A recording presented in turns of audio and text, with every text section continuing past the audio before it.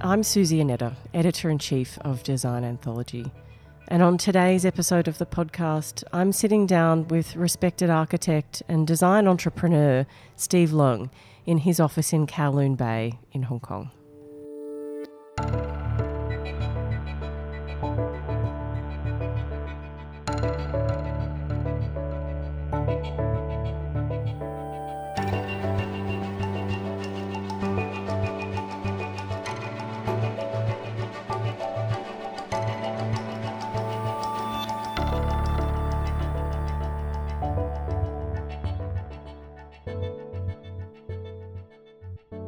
Well, first of all, thanks so much, Steve. Thanks for having us in your office with this beautiful view.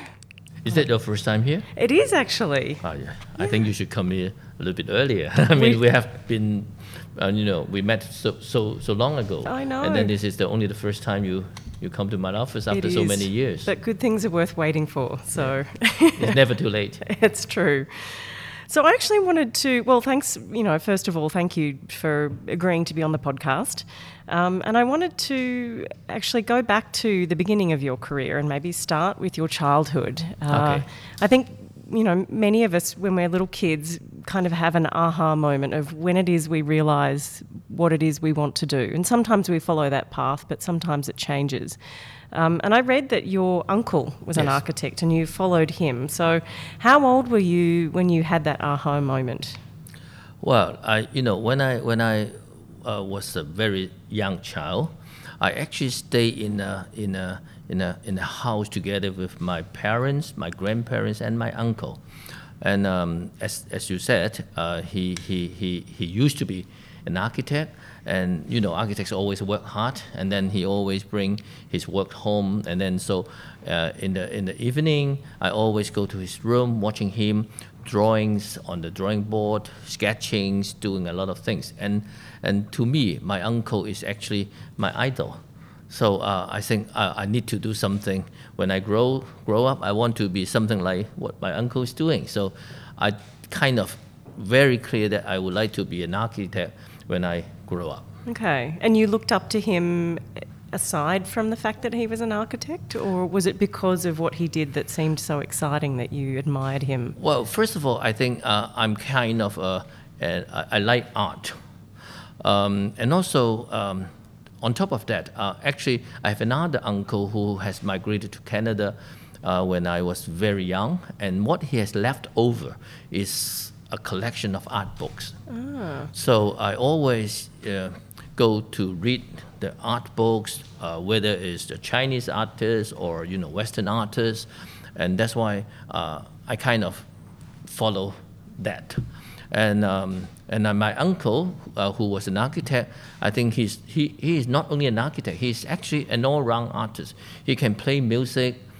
He can very nice calligraphy. He can draw very well, and that's why I think I think I like what he was actually doing, everything. So I think I want to be an architect. And in fact, my auntie, his wife, is an engineer, and I can always see her working with her. At that time, there's no computer; it's still calculator. So I think I always watch her working with a lot of figures, with a calculator on hand. So I think this is too boring for me, and that's why I think I will never be an engineer. Right. And I think I can make the difference between an engineer and an architect. And when I was very young, which I don't think a lot of young children can do that. So when I turn into secondary school, when I need to select my topic to go to for the university, I actually pick architecture as my first choice and my only choice. Right. And you studied at Hong Kong U. That's right. And then went on to work at a very well-known practice, Wong & Young. That's right. And when I was first graduated. Right. And then at the buildings department. Yes. So what prompted that decision? Well, actually, it's all my plan to a certain extent, because I don't know. When I think I would, on the first day when I becomes studying architecture, I had an aspiration of becoming my own boss. I want to Okay. set up my own architect's practice. And I think to do that, because I come from a very average family, I have no particular family background, so I think I need to work very hard to achieve that. So that's why I think in order that I can start my own practice, I need to learn architecture not only from the design point of view, but also from various angles. So I think it may be a good it's a good training for me if I can go to work in the government. At that time, there's no buildings department. It's still Right. called the Buildings Ordinance Office under the architectural something like that. Okay, the Public Works Department actually, Okay. and that's why I think it's good for me to earn some experience in that particular government department so that I can learn how they can process plan submissions and issue permits and occupation license and things like that. And after doing that, I actually joined a construction company who is also a contractor, but they also do property development. So I think I need to go around all the different aspects of architectural or building so that I equip myself better in different aspects before I can actually start my own practice. Well, so that's a very good lead to my next question, which is you setting up your practice in 1987, if I've got the year right. Actually, not really. I set up my own practice in 1987 In 1987, okay. when I was 30 years old. Right. I was graduate in 1981, so after 6 years, I start my own practice. I think it's a very short time, and I was only 30 when I set up my own practice as an architect's office. So after doing that for about 3 years, I actually merged my small practice with another practice of my university colleague who has his own practice as well. Okay. So we become Leung and Chow. Chow is Thomas Chow, is also a very famous architect in Hong Kong. And then Leung and Chow stay from 1990 up to 1997. After that, I restructured my company and become Steve Leung Architects and Steve Leung Designer in 1997. Right, okay. So I'd kind of like to talk a little bit about that period of time, I guess, between then and now, and how you've gotten to where you are, obviously being one of the most well-known, I mean, I would dare to say an icon of design in Hong Kong. Would you say that there were any big breaks along the way, like big projects or clients that perhaps, really believed in you, that gave you a project that really changed your practice? Well, actually, there are a lot. I don't know, maybe it's my purposely, plan, or is it because of just incidentally, I have a big change every 10 years. As I told you, I started my own practice in 1987, and in 1997, when Hong Kong returned to China, I make the decision of restructuring my practice, and I think we split between Leung and Chow, and then I set up my own practice. And I make two very, very important decisions to me. Number one is I think I cannot only stay on architecture, because I think architecture, especially practicing architecture in Hong Kong, is kind of very difficult, because Hong Kong, at that time I was only 40 years old, it's considered quite young. Number two is Hong Kong is very expensive land and also very big projects. So young architects firm or medium architect firm is very difficult to compete with big firms, because the projects are getting bigger and bigger and more complex. And number two is the architectural projects always need more time to finish. In the Western world, there's a saying that architecture is an old man business. That, I mean, it's no longer true now, but that means that, to become a famous architect, you need to stay a long time in your career and work very hard. And time is also, you need a long time to succeed. So I think I want to do it a little bit faster. So I think apart from practicing architecture, I think I want to do interior design at the same time. Because interior design, you can actually finish projects within 6 months or even 1 or 2 years. So you can finish a lot of projects in a relatively short period of time.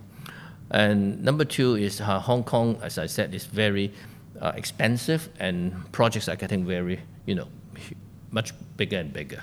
And the chances of a medium firm getting such projects are actually very slim. Number two is after Hong Kong returned to China in 1997, I think it's a very good timing for me to look into the China market. So I actually try to see whether there's an opportunity of doing something in China.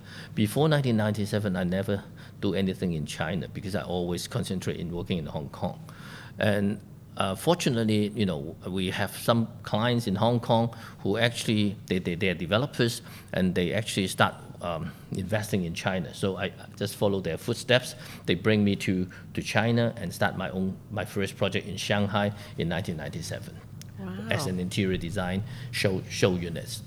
Okay, wow, that must have been a really big break for you. And I mean, now, since then, you have, I think 600 staff, is that right? And you have Yes. 5 offices now, 1 here in Hong Kong, Right. and 4 In China. In China. So that's obviously, I guess quite a pivotal moment then for your firm and your career to I guess, have the courage to then move into the Chinese market and pursue that. That's right. Beyond Hong Kong. Yeah, that's really interesting. So did you ever imagine that you were ever going to be at the head of a design practice or an architecture practice as big as what you are? Not really. If you ask me, 20 years ago, I don't know. How can somebody can foresee something happen, in 10 or even 20 years' time? But, I have always, tried to react to the market. I observe, I study, and then I always come back and say, what should I do? I always have planning for my own career and my company's development. As I said, in 1997, I think going into interior design is one of the way that we can develop. Apart from diversifying, is actually practicing interior design. We can have interior design cycle, business cycle. It's actually not exactly as an architecture cycle.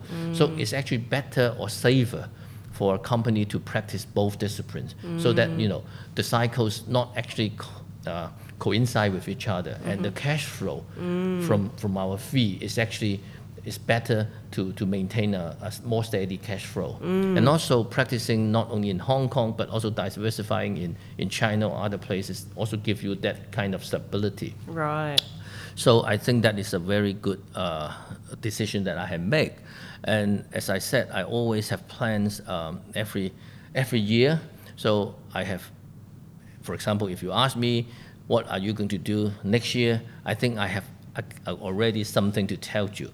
And even if you ask me, what are you going to do in 5 years or even 10 years, I have a plan already. Wow. But of course, the plan is actually kind of a framework. It will get more and more detailed when the times come more closer to the date. Sure. And then I think it's important. So in 2007, when I turned 50, I also make a very important decision, because at that time I think Steve Leung Designers has about 180 staff. It's considered as a relatively big firm already. But I think what I'm going to do in the next 10 years or even beyond, I start thinking about my succession plan. Of course, 50 is still considered very young, Yeah. but I think it's better for me to start thinking about a succession plan, because I have seen so many cases that some of them are my friends, some of them are my friend of my friend. They kind of get some kind of illness, and then they cannot work anymore, and the company becomes kind of very difficult or even collapse. So I think it's actually more responsible for myself, for my family, and also for my staff, and also for my client to start thinking about succession plan or a contingency plan. So I think, what should I do? Because 10 years time actually flies. 10 years is quite fast. Especially in sometimes Hong Kong. when you look back, right? So I think when I was 50, so what am I going to do when I turn 60. So if I do something at 60, probably it's too late. So I think, what should I do for the company? There is obviously few options in terms of development. Number one is we maintain a stable size that is about 180, which I think a lot of people consider that is an optimum size or even the biggest size that an architect's company or not architect's company, a design company should have. Because in my case, I'm the only boss of the company. I hold 100% of the share, so I don't have a partner in that sense. I have very good senior staff, but not a business partner. So everything I have to make the decision by myself. So I think it's either I maintain that size, which is considered as probably the biggest size that a single man can handle a design office. And also maybe I should actually start designing my company, so that when I turn 60, maybe my company is only 30 people, so it's more comfortable and more easy to handle. Or the other very obvious or very challenging way is, why don't we do that? Why don't we start, developing or even growing?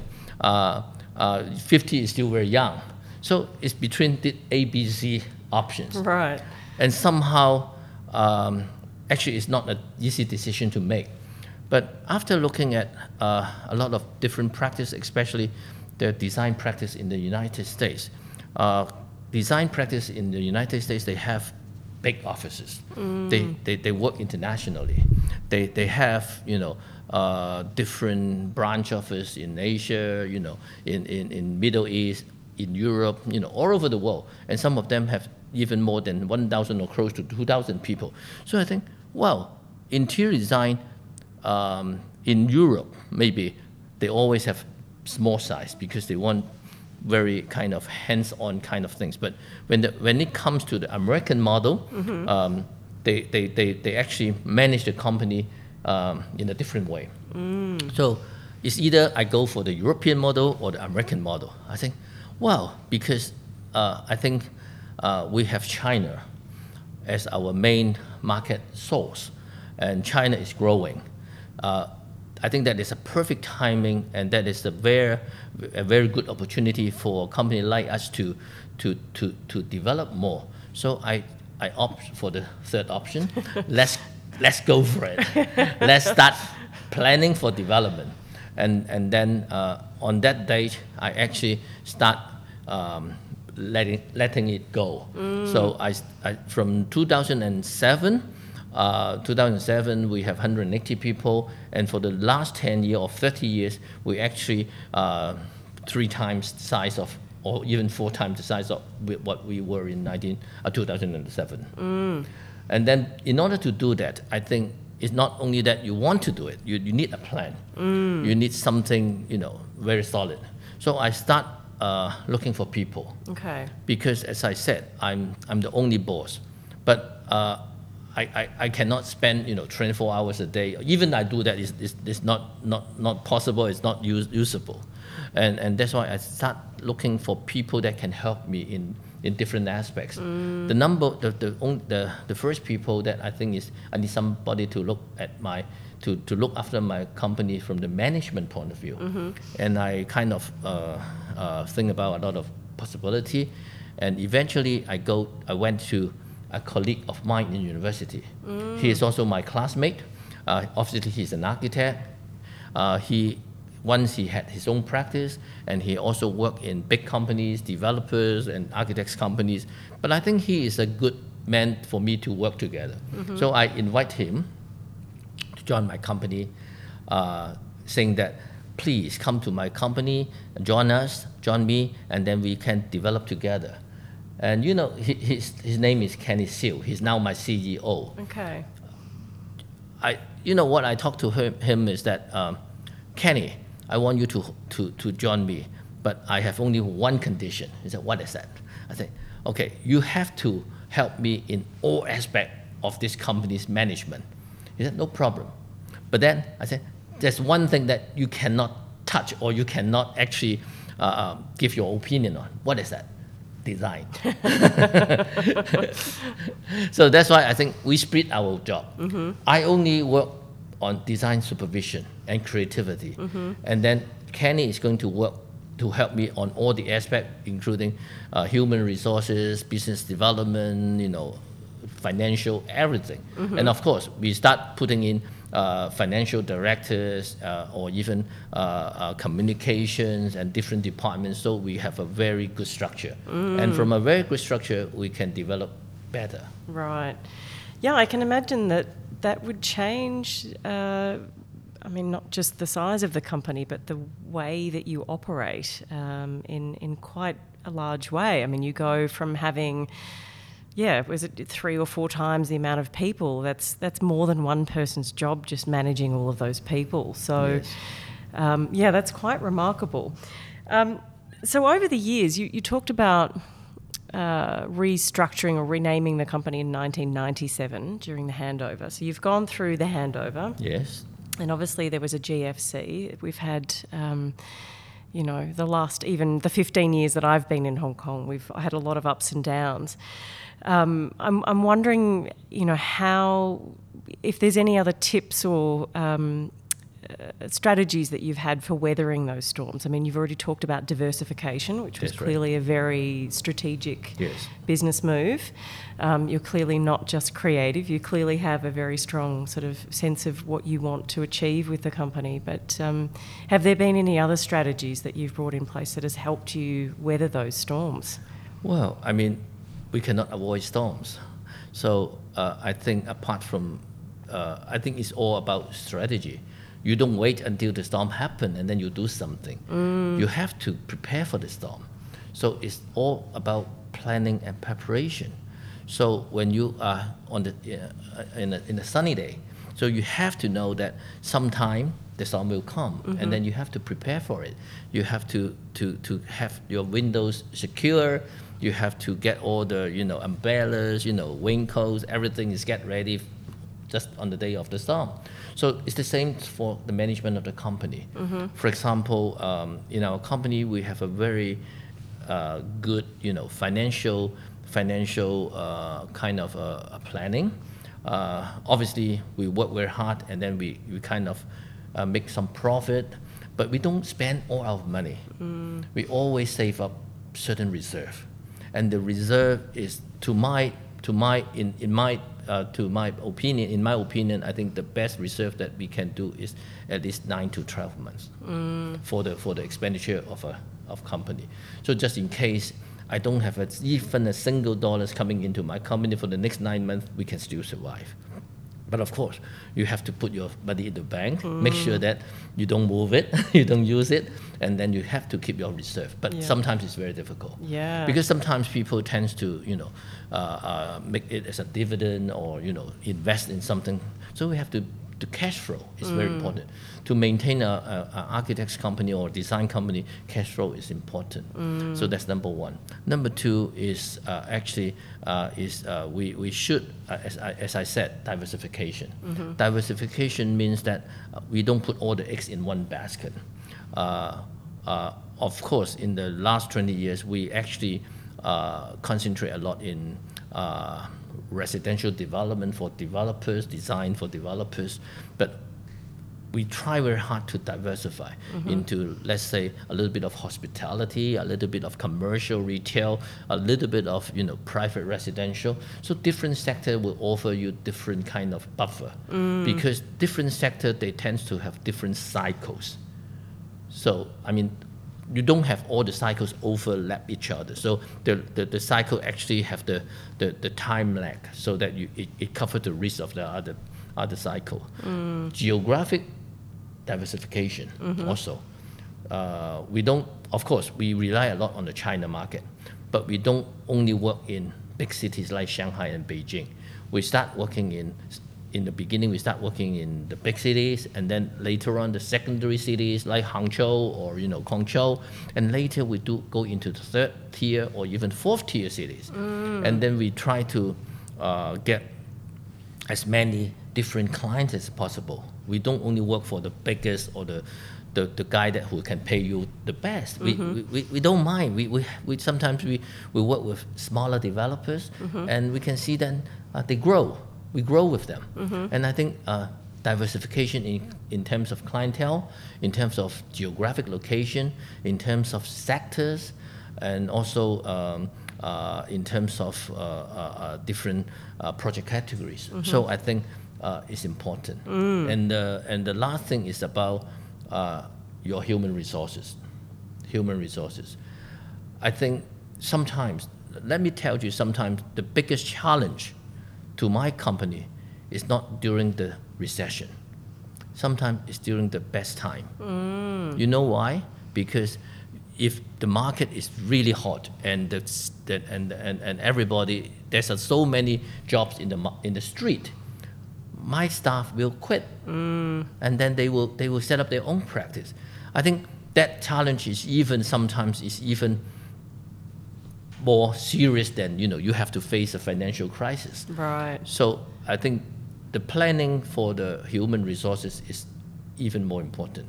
My strategy is get our junior staff engaged, train them up so that you have a base. I mean, every company should have a staff structures like a pyramid. You don't just rely on the top. You rely on the middle, but the base is your foundation. So you treat each and all of your staff well, including the junior one, so that you train them up, give them confidence, give them opportunities, and then they can be the leader sometime later. That's very savvy. So talking about diversification, I think there's so many aspects of your business particularly that are quite unique, maybe internationally, not just in Hong Kong. I'm wondering if you can tell us a little bit about SLX, or the Steve Leung Exchange. How and what is that? I think that's such a fascinating business model and concept. Well, actually, to be very honest, I get this inspiration from you, YOO. I was invited to be one of the creative director of You, which was initiated by Philip Stark, which I'm sure you know, and also John Hitchcock. Their model is they team up with very famous designers all over the world and under the brand You to promote design service and also design branding to clients all over the world. I think that is very interesting. I'm the kind of person that I always enjoy teamwork, because I always like to talk with different people. I think talking with people, working together, will actually inspire me a lot. I hate working alone. Even in sports, I always like team sports. I seldom like individual sports. Anyway, so I think that inspires me. But I think that is more the Western model of You. But when I look at the situation in China or in Asia, I have so many friends that they are developers, and sometimes they talk to me. They say, "Steve, we work closely with you, and you have designed so many projects for me, but we want to try other designers, especially celebrity designers like Kelly Coppin or Tom Dixon or some people like that." And then and some of them, they actually contacted them, but this designers is either that they don't know him, so they didn't reply, or they are too busy, or even some of them, they never work in China, and they are scared. Right. Okay, I don't want to take that risk. So I think it's kind of not successful to make this mix and match. And sometimes they actually get in hold of the designers and they start working. But unfortunately, to some reasons, the synergy doesn't work out. And maybe the project is never finished and it's kind of terminated somewhere in the middle. So it's no good, because actually the developer has a very strong desire to get designers from overseas to work with them on Asia projects, but it doesn't work. On the other hand, a lot of designers, of course, some of the designers like Kelly Coppin actually works a lot in Asia, so she knows Asia very well. But some of the designers, they are very famous in the United States, in Europe, but they seldom have the chance, or they don't have the courage, I would say, to come to China to work on some projects. And sometimes they did, but they make a mistake, or they're not happy with somebody, so they feel, insecure. So I think that is the situation. But the market is there. There's always a desire for a client in Asia to get designers from overseas to work in projects in China. What is missing is the missing link in between. Right. So I think, because I know so many developers and I know so many designer friends, very good friends of mine, so why don't I bring them together? And I don't think it's only a mere introduction. It doesn't work, because they can always exchange email, because they need somebody in the middle so that they can trust, and then we can advise them what to do.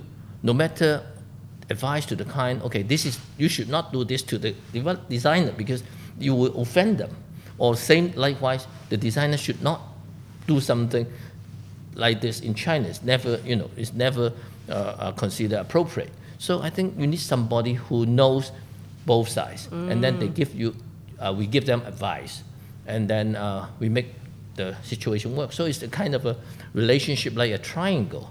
So Steve Leung Exchange is the concept, so that we bring in designers from overseas for them to work in China, in Asia, not only China, so that and Steve Leung becomes the man in between and becomes part of the triangle.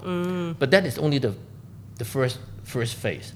My concept is, I really want one day I can bring young designers from China or even Hong Kong to work in Europe, to United States, because I also have clients in the United States or even in Europe, like the products, the brands, they want to get some very young and talented designers, but they don't know how to find them. So Steve Leung Exchange, SLX, can do something like this. It's very good for exchange. It's very good for actually promoting design standards. So I think that's quite good. And to be very honest with you, SLX is not really for profit, because we don't get much profit out of these projects. But I think it's good to start building up link between the East and the West, so that we can have more dialogues, more exchange, so that people, the design industry can be better. I think that's such a wonderful idea. And, I think you've never really sat around just waiting for clients either. You've gone out and developed your own things. I know you've done residential, but tell us a little bit about your restaurant group. It's called 1957 & Co., is that right? Yes, and yes. how many restaurants do you have now? Well, 1957 & Co. is already a public listed company in Hong Kong. Okay. And then we have 14 restaurants in Hong Kong and 3 in China already. Actually, this group started at about, I would say from now on, is about 9 to 10 years ago. Because, I also design a lot of restaurants. The other thing is, I really love food. And I enjoy, dining out. And I also design a lot of restaurants. But after, so many dining experience and also designing restaurants, I think, it may be nice to design your own restaurant so that you can do whatever you want. And then you can always we always entertain, not only for business, but also with friends. So it's good to have your home base, right? I mean, it's normal. A lot of people want to do that. And some of them succeed and some of them fail. Right. Or maybe most of them fail. If that is, it's not only for business. And I think I want to do that as well. So, but I never start working on that until I find a partner. Okay. As I said, I think I'm always do very solid planning. I always have that plan to open my restaurant. And I start looking on partners. And eventually I get somebody in mind whose name is called Paul Kok. Okay. He's a Hong Kong guy. Okay. Actually, he was my client before. Okay. He was a chef in Hong Kong when he was very young, and then he went to Singapore, and afterwards he went to the Middle East, not only working as a chef but also opening restaurants for big corporations and companies. So he's more on the administration kind of things, but not really cooking in the kitchen. So he went to me sometime, I think about 15 or 13 years ago, and then he said he has a restaurant in Dubai called Mango Tree. He want to ask me to design that particular restaurant for him. Well, I think I never worked in Dubai. I think it's interesting, but I think what makes you come to me is that, first of all, he opened a few restaurants in Dubai already for that company, but that was all Western restaurants. So they get very good designers from overseas to design the restaurant for them. But now Mango Tree is an Asian restaurant, so he want to get an Asian designer to work on this particular project. Okay. So he think about Thai designers, Singaporean designer, Hong Kong designers, but because he's from Hong Kong, he's more familiar with Hong Kong. And then he did some research, and then he get my name, and then he come to me and knock on my door and said, "Steve, I want you to do the Mango Tree for me." Okay, why not? So I start working in Dubai with him on that Mango Tree. After that, we worked a few restaurants in Abu Dhabi and also in Beijing. And we became good friends.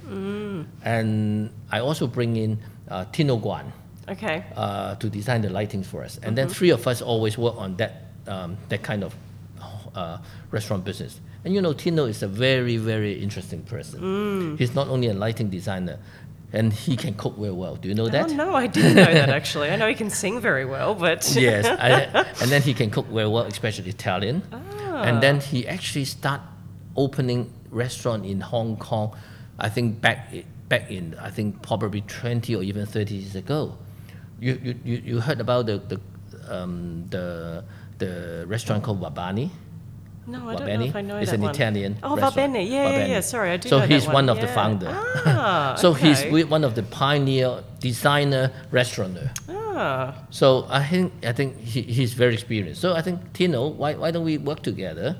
And then I get Paul, I got Tino. So three of us actually start thinking of forming a company and then opening our own restaurant. Because I initiated that idea, and then they are very kind that they use my birth year, 1957, as the name, so it becomes 1957 and Co. And then we opened our two restaurants on the same date together. One is Italian restaurant called Bella Vita, and the other one is Japanese restaurant called Sushi Takei. Two restaurants open on the same day. Oh, wow. In the same building, on two different floors. Gosh, that's a lot of pressure. Yes. And speaking of pressure, the restaurant group is not the only company that's listed on the stock exchange. I don't know if they're separate companies, but your yes. architectural practice or your design firm is that's also right. Yes. stock exchange listed. There can't be very many design firms in the world that are stock exchange listed. So how does that change your life when that happens, and what does that do to running a company and your stress levels? Do you know, I talked to you about succession plan when I was thinking about that in the year of 2007. That is 13 years ago, and that thing kept on in my mind for the last 13 years. Because expanding my company doesn't mean that you actually have a succession plan. It's actually making your succession plan even more difficult. Right. So I think in order for a company to actually continue to sustain, it's either that you can get a second generation to take over. It's either sometimes they pass it to the son or the family, but my son is not interested, so this is not working. Okay. And then it's either that you actually, or maybe you sell some share to your senior level, or then you give them the share as a gift. That's one way of doing that. So then you try to get the second generation, or you can actually find somebody to acquire your company. That's another option. Obviously, the third option is to go public. So there's different kinds of succession plans. But as I said, passing it to the immediate family it's not possible for me because my son is not interested. My daughter is now becoming a chef, and Okay. and then also I try to explore the possibility of passing to some of my senior staff, but my senior staff is not too young neither, and also if I want to sell it. The share to them at a market value probably is too expensive for them to buy. And if I want to, even if I give them the share as a gift, I mean, they have pressure because the company is actually making profit now. Of course, it's a very healthy company, but there's no guarantee that it's going to be healthy for the rest of next 10 or 20 years. So getting these stocks, maybe shares, may be kind of a liability to some extent. So I think it's not easy. And so it's either we go public or we sell our company. I don't know. Maybe it's kind of very strange. One day somebody come to me and said, Steve, are you interested to sell your share to us? They are actually a very big company from Beijing, who are very specialized curtain wall contractors. They used to be number one in the world, number one curtain wall contractor called Jianghe. Very, very strong background. And then they want to acquire some of my share. Of course, they don't want to acquire 100% because they just want to acquire my business. They want to keep me in the Right. in the company because otherwise there's no point. So they want to buy, let's say, at least 51% of my share to get the control, but never more than 70 or 80. So we start negotiation, and that time I think the negotiation is quite smooth, and eventually I sold 70% of my share to this company, and they never interfere in my operation because it is very clearly written in the shareholders agreement that they cannot interfere although I'm the minor shareholder to a certain extent, but I kind of control the company in a lot of aspects except something very fundamental. So I think it gives me a very good way of unloading my share to a certain extent, and I feel more relaxed. And the reason why they want to buy a design company is because they want to diversify as well. Because they bought also some fit-out companies in China, so they want to do curtain wall. At the same time, they want to do construction, they want to do fitting out jobs, and then they want the design as well. So they want to have kind of an all-in-one service. Right. So it's kind of logical, and also we can understand why they want to buy a company like us. And we sold it to them, 70%, and we work together quite well, very well, in fact, and we make good profits. And after a few years, they said we should actually try to go public for this company. I said, why not? It's good. It's good for me. It's good for them. It's good for the staff. So we decided to go public. And in fact, we were actually the only one or the first one company that also only do pure design that is public listed in Hong Kong. Wow. Because some of the companies, they do design and build, but we only do design. Right. And also, it's in the stock exchange, it's so difficult to get a company who bear a person's name to be public listed, because I mean, the people will say, okay, what happened if Steve Leung leaves the company? So because the goodwill is so important. So I think it's not easy, and I'm so happy that we have done it. Oh, that's such a great story. And I think from the conversation that we've had so far, and you talking about these major milestones every 10 years of your career, and I've heard you talk about that over the years actually, and all of your planning ahead, which to me just embodies the spirit of Hong Kong. I mean, I think that is one of the reasons that those of us that move here, and are not born in Hong Kong, we stay because we love that spirit.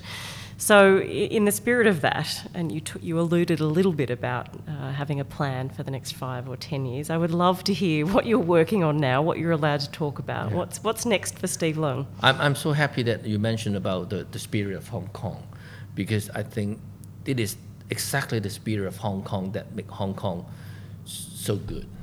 I'm always, when I have opportunity of making public speeches or presenting myself, I always say, I'm 100% made in Hong Kong, because I was born in Hong Kong, I was educated in Hong Kong. I never leave Hong Kong on a long time, only on business or on holiday. So I start my own practice here. So I'm so happy, and I want to keep this spirit. And to answer your question, for the next 5 years, I have actually kind of trying to plan my semi-retirement for the next when I turn 65. But I have to qualify that, because retirement doesn't mean that I don't work. Actually, I want to pass my work to my colleague, so I don't need to work with them hands on hand. I want them to work independently, without my supervision, without so they can work freely. So it's my goal set to myself, and also set to the company, and also set to my staff. So I hope when I turn 65, which is about 2 years from now, the company can actually operate basically without my close supervision. Mm-hmm. But I will stay in the company, I will give them direction, I will give them support, especially moral support, on all these things. And then I still have a lot of business connections, I still have a lot of different kind of connections. So I think I want to see that happen when I turn 65. Mm-hmm. And to do that, I actually force myself not to work so hard, because I actually, it's very difficult. Yeah, I was going to say, I bet that's easier said than done. Every designer wants to take control. I mean, it's the same for me. But it's very difficult for me to keep my hands, tight, and then say, don't touch. And then, whenever I touch on any project, my designers are very excited, and then they're very nervous. But I keep on telling myself, please, don't worry, let them go. Just like a parent. I'm always saying that, just like parents. When you have your child or children, you always try to take care of them, give them a lot of support and care, things like that. But when they grow out, you really have to let them go, let them make some mistake, let them hurt themselves to a certain extent, but not too seriously, right? So that they learn from their experience. So I think I'm doing the same thing for my company. So I want to let them go. But I won't let them make big mistakes. Small mistake is okay, as long as we can afford that kind of mistakes. Sure. And then I want to do that. Because because I used to work very hard on the details, but now I actually intentionally not going to spend more time in that kind of details. I spare more time for myself. So I work on education, charity, professional associations, and also some of my hobby. Okay. So what does Steve Leung do in his spare time? Well, there's a lot. Actually, I start when I was 60. I mean, a few years ago. We start the Sea Foundation in China, probably 5 years ago. It's a charity foundation that target for these young designers in China, also that covers Hong Kong and Taiwan. So it's a charity foundation, because I think we will actually benefit a lot from the development of China, economic development of China for the last 20 years. I think it's the time for us to give back. So we set up this Sea Foundation that is also on charity and also on education. And also, I start involved in, let's say, IFI, International Federation of Interior Architects Designers, which is an organization that has 57 years history, starting from 1963. And I was elected as the first Chinese president of that association that represent the whole in this interior design discipline all over the world, because that is an association, that's the only association or a federation that represent the interior design discipline in the whole world. So I was the president from 2017 to 2020. Right. So now I'm the past president. Okay. So apart from that, I also spent some time working for some of the institutions in Hong Kong, like the Hong Kong Trade Development Council, TDC. Mm-hmm. I'm also on the advisory board. I'm also in some of the advisory board of the government who look after design and matters relating to design. I'm also a director of Hong Kong Design Center.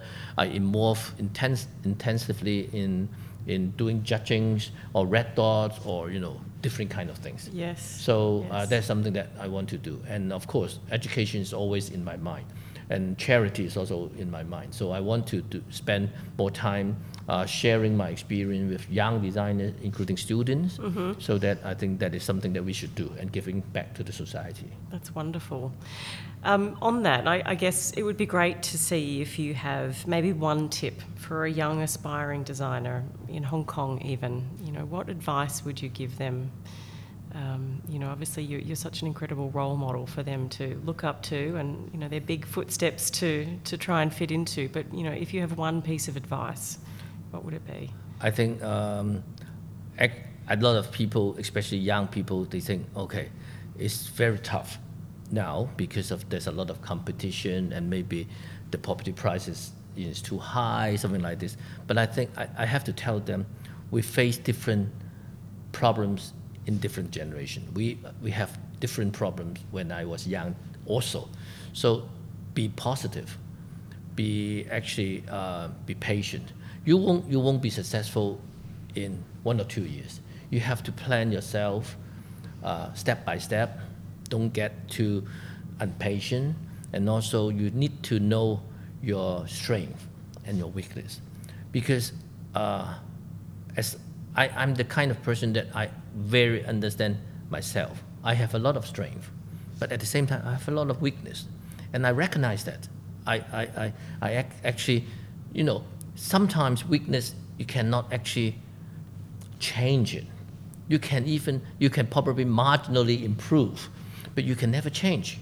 For example, if I'm an athlete, maybe I'm a marathon runner, but I cannot do sprint, I cannot do 100 meters. So because that is your body, because it's your mind. So I think you have to understand your own strength and weakness, concentrate and do your best for your strength, and avoid doing something that you are weak. And then you say, if it's not avoidable, try to get other people's help to do it. Concentrate in your strength. And sometimes people, if you ask somebody, what is your strength? Maybe they can tell you right away, oh, I'm so good in blah, blah, blah, blah, blah, blah. But then, what is your weakness? They cannot tell you because they never think about it, which is not true, which is very bad. So I think it's difficult. It's so important to know your own weakness. I think that's great advice. So thank you so much for your time today. It's been an absolute pleasure to see you again, and I think there's a lot of wise words there that I think will be very beneficial to up and coming designers. So thank you so much, Steve.